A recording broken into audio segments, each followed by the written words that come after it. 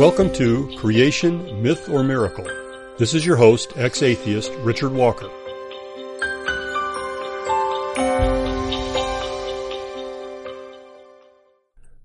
Welcome to today's show. I want to try something a bit different today. Instead of just diving down into some of the details of evidence for creation from the world around us, I want to back up a bit and think about the big picture. What is it we're doing here? Why does origins even matter? Who cares? Well, if you give it a bit of thought, you'll realize that our origins tell us who or what we are, and ultimately that is what gives any meaning to life, if there is any. If we're really just evolved pond scum, as they say, then, we can try to manufacture meaning, but it's really just only our imagination. There isn't any ultimate meaning at all, and many evolutionists have written about this, the fact that life is meaningless. Eventually, humans will go extinct or evolve into something else and will simply cease to be. Since I really began to think about this many decades ago, I've noticed constantly themes related to this issue throughout our culture, especially in the arts and media. And I'm one of those old rock and roll fans who actually wanted to know what the lyrics are to the songs and would listen to things repeatedly until I understood the lyrics if they were difficult.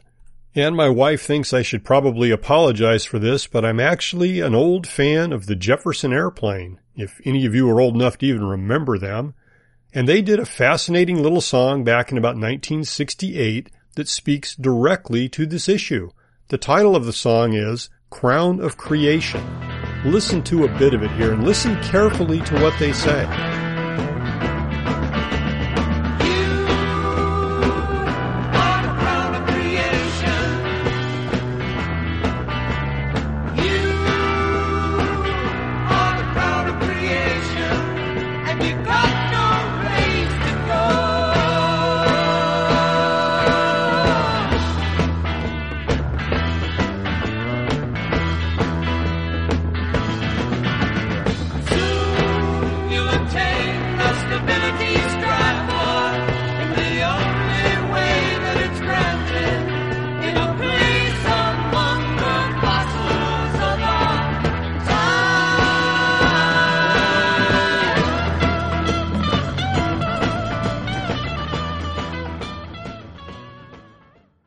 Well, Paul Kantner captured the evolutionary view of who man is in just those couple of lyrics from this song. It says, "You are the crown of creation, and you've got no place to go. Soon you'll attain the stability you strive for, in the only way that it's granted, in a place among the fossils of our time." So ultimately, we're simply going to disappear, just like the creatures that are fossilized. Now, on the other hand, the opposite end of the spectrum is the biblical view where man is specially created by God in his image and is destined to spend eternity in close communion living with God if we want to, if we're willing to accept the salvation that he offers us. So it's pretty obvious that those two alternatives are rather different. So origins is an important topic. Well, I've been thinking about the various ways that people seem to react to the data related to origins, and I believe they could be grouped into 7 different categories. So I want to discuss it in that way. And the background thought as we discuss all of this is, how should a true seeker of truth be approaching this issue? That is, what should you do if you really want to know where we came from? On today's show, we're not talking about specific types of data related to origins, but rather we're discussing how is it that people approach this whole issue and the information and data that's available to us. We're going to group the reactions into 7 different categories just for discussion purposes. Number 1, atheistic evolutionists who exhibit antagonistic defiance when they're presented with data supportive of the creationist view. They simply assert that creationists are lying and the data does not exist. For example, we're told that creationists lied about the soft dino tissue that was found in a T-Rex bone when it had actually been published and has now been substantiated completely by many further finds, both within that bone and other dinosaur fossils. But it was shouted that we were making it up. The ignorance of the people in this group is actually embarrassing, but what's more appalling about it is they dominate many internet forums, and I've seen Christian evolutionists quote the arguments from these sources as though they're meaningful arguments. This group of people often blatantly misrepresent the actual data, but that shouldn't be a surprise considering that some of them have actually said it's perfectly okay to lie to you to get your trust and to get you to believe evolution. Here's a famous example of a completely false statement of that type. Richard Dawkins said, "It is absolutely safe to say that if you meet someone who claims not to believe in evolution, that person is ignorant, stupid, or insane, or wicked, but I'd rather not consider that." Blatantly false statement. But there are many such false statements promulgated by people in this category, so just be aware of that. Category number 2. Christians who say they believe the Bible, but also believe the consensus science account of origins and try to reinterpret the Bible accordingly, and many of these seem to take the consensus science arguments without any critical thinking at all, and they completely ignore the data, for example, from the intelligent design community. This group is so convinced that the standard science view, Big Bang and evolution, is so well established that they absolutely must reinterpret the Bible accordingly. And so the account of origins in the Bible becomes a mythical story designed to convey spiritual truths, but has nothing to do with history. This view is increasingly dominant within Christian academia, and most Bible faculties at Christian universities primarily hold this view of Scripture. Now, since the New Testament itself quotes from the Old Testament account of origins as history, and in fact quotes Jesus as referring to these events as history, this creates a bit of a dilemma. And there's a current academic move toward reinterpreting Paul, since he wrote about it specifically, and basically the idea is Paul didn't know what he was talking about. He believed the mythical views of origins that were common in his day and was not enlightened like we are now, and so he was simply wrong. This reinterpretation of Paul is getting more and more airtime within Christian academia also. So this category encompasses a large part of the Christian community. Let's move on to a third category. This is Christians who believe the Bible, but don't even want to discuss the conflicts between consensus science origins theories and scriptural content. For them, the whole discussion is really a non-issue, and they'll often say something like, well, I just have faith. So these Christians aren't personally challenged by the claims made in the science community, but they're also ill-prepared to talk to those who are challenged and confused by these issues. And in fact, Christians are told to be prepared to give an answer for the reason for the hope that we have, but to do it in gentleness and respect.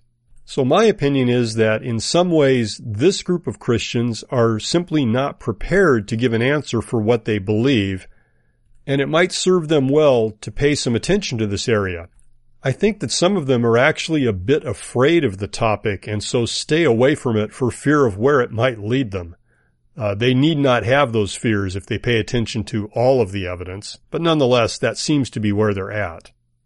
I think that many Christians who are in this group are older, and while they were growing up, almost all the commentaries adapted some form of gap theory or some other accommodation of billions of years and evolution theory into their interpretation of Scripture.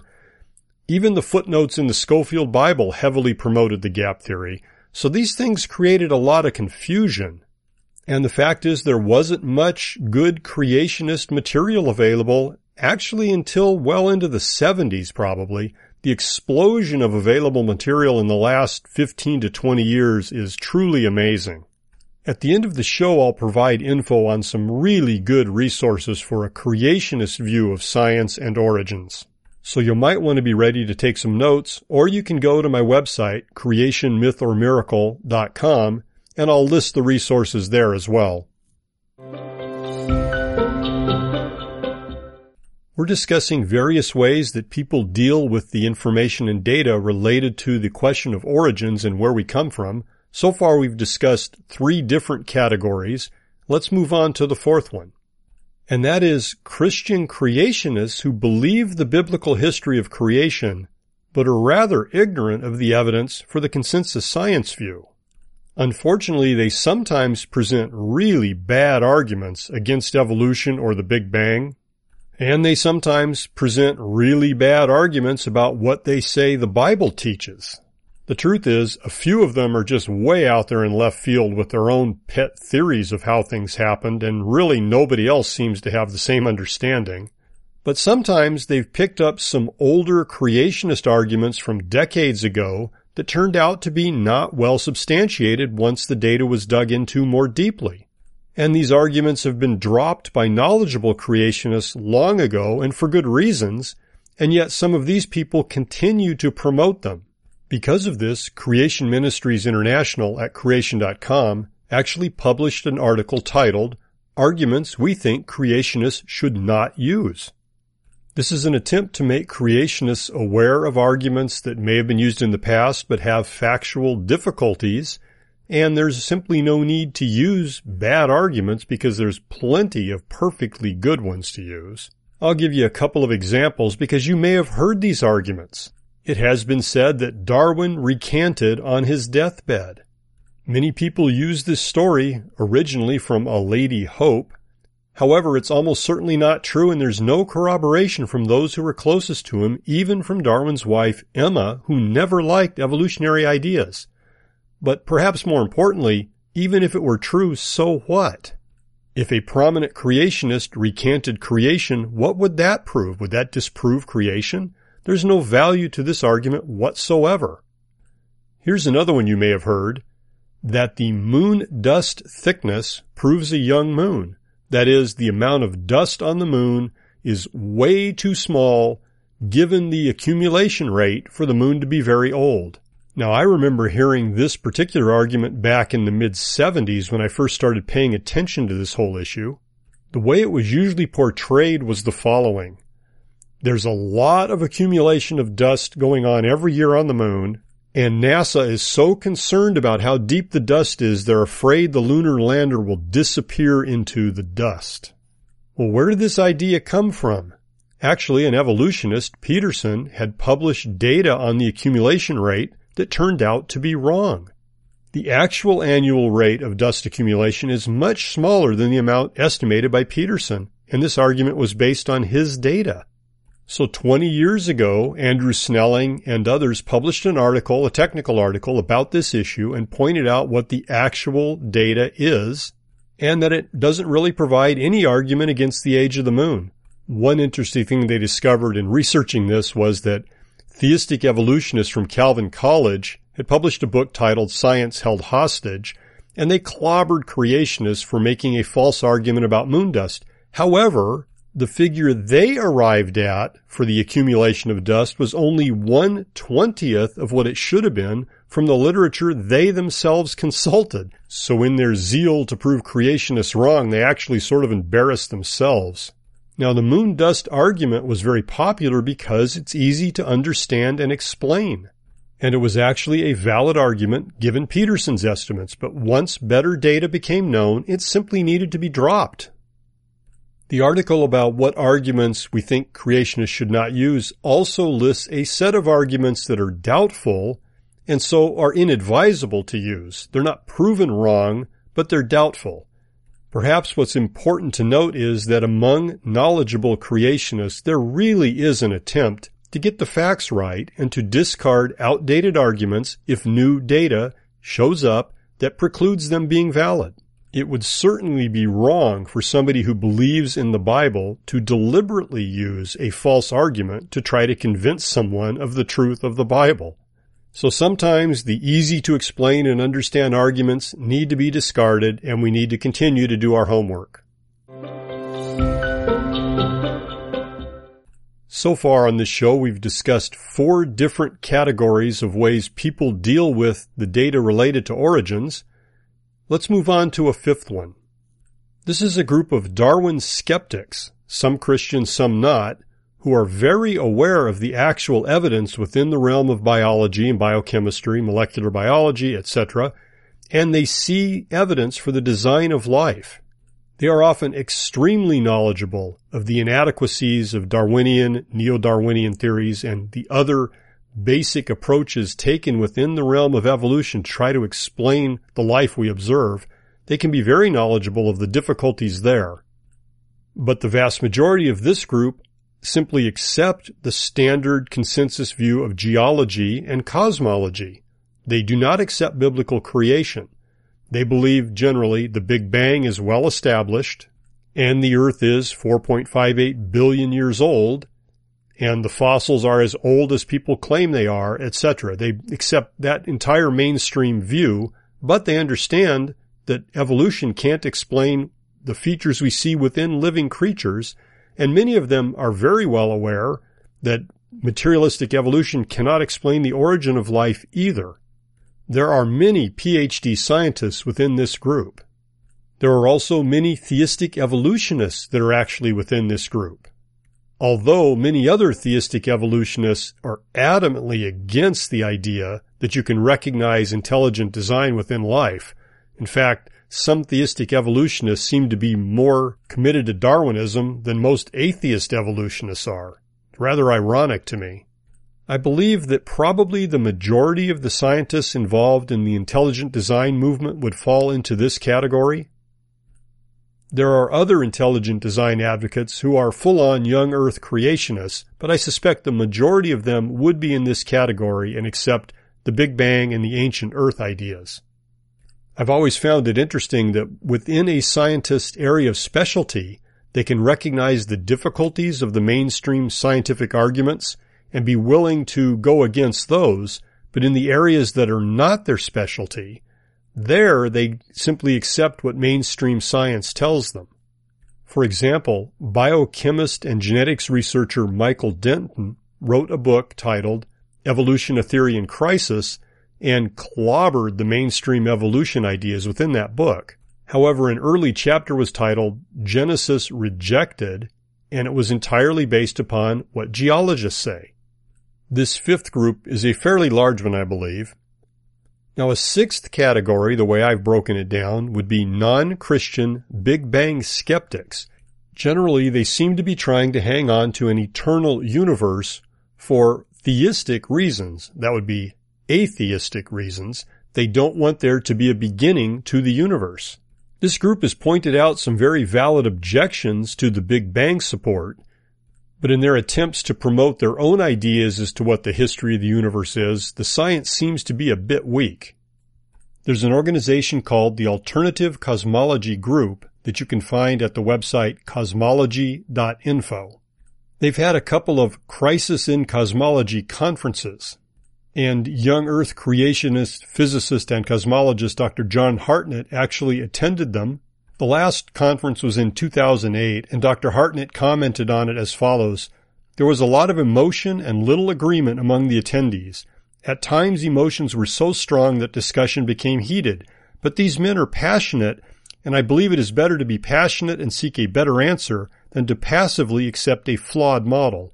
There's desire among them to expose the Big Bang, but they really don't know how to proceed. It seems to again be a battle between David and Goliath. While Van Flandern, one of the main speakers, as stated earlier, was very upfront about rejecting miracles, others didn't necessarily agree.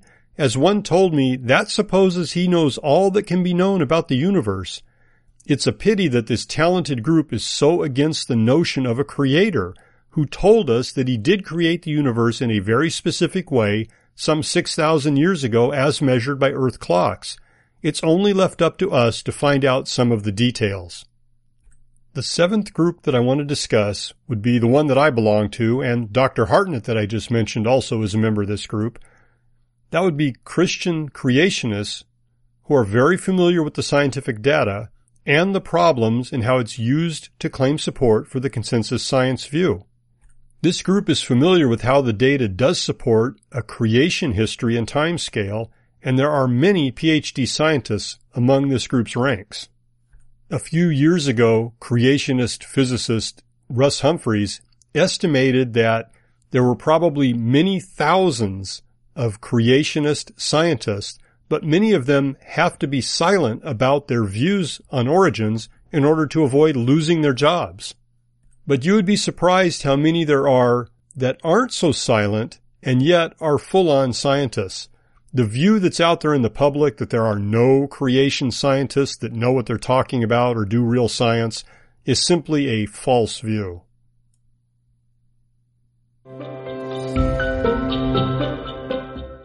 We've been discussing the various ways that people deal with the concept of origins.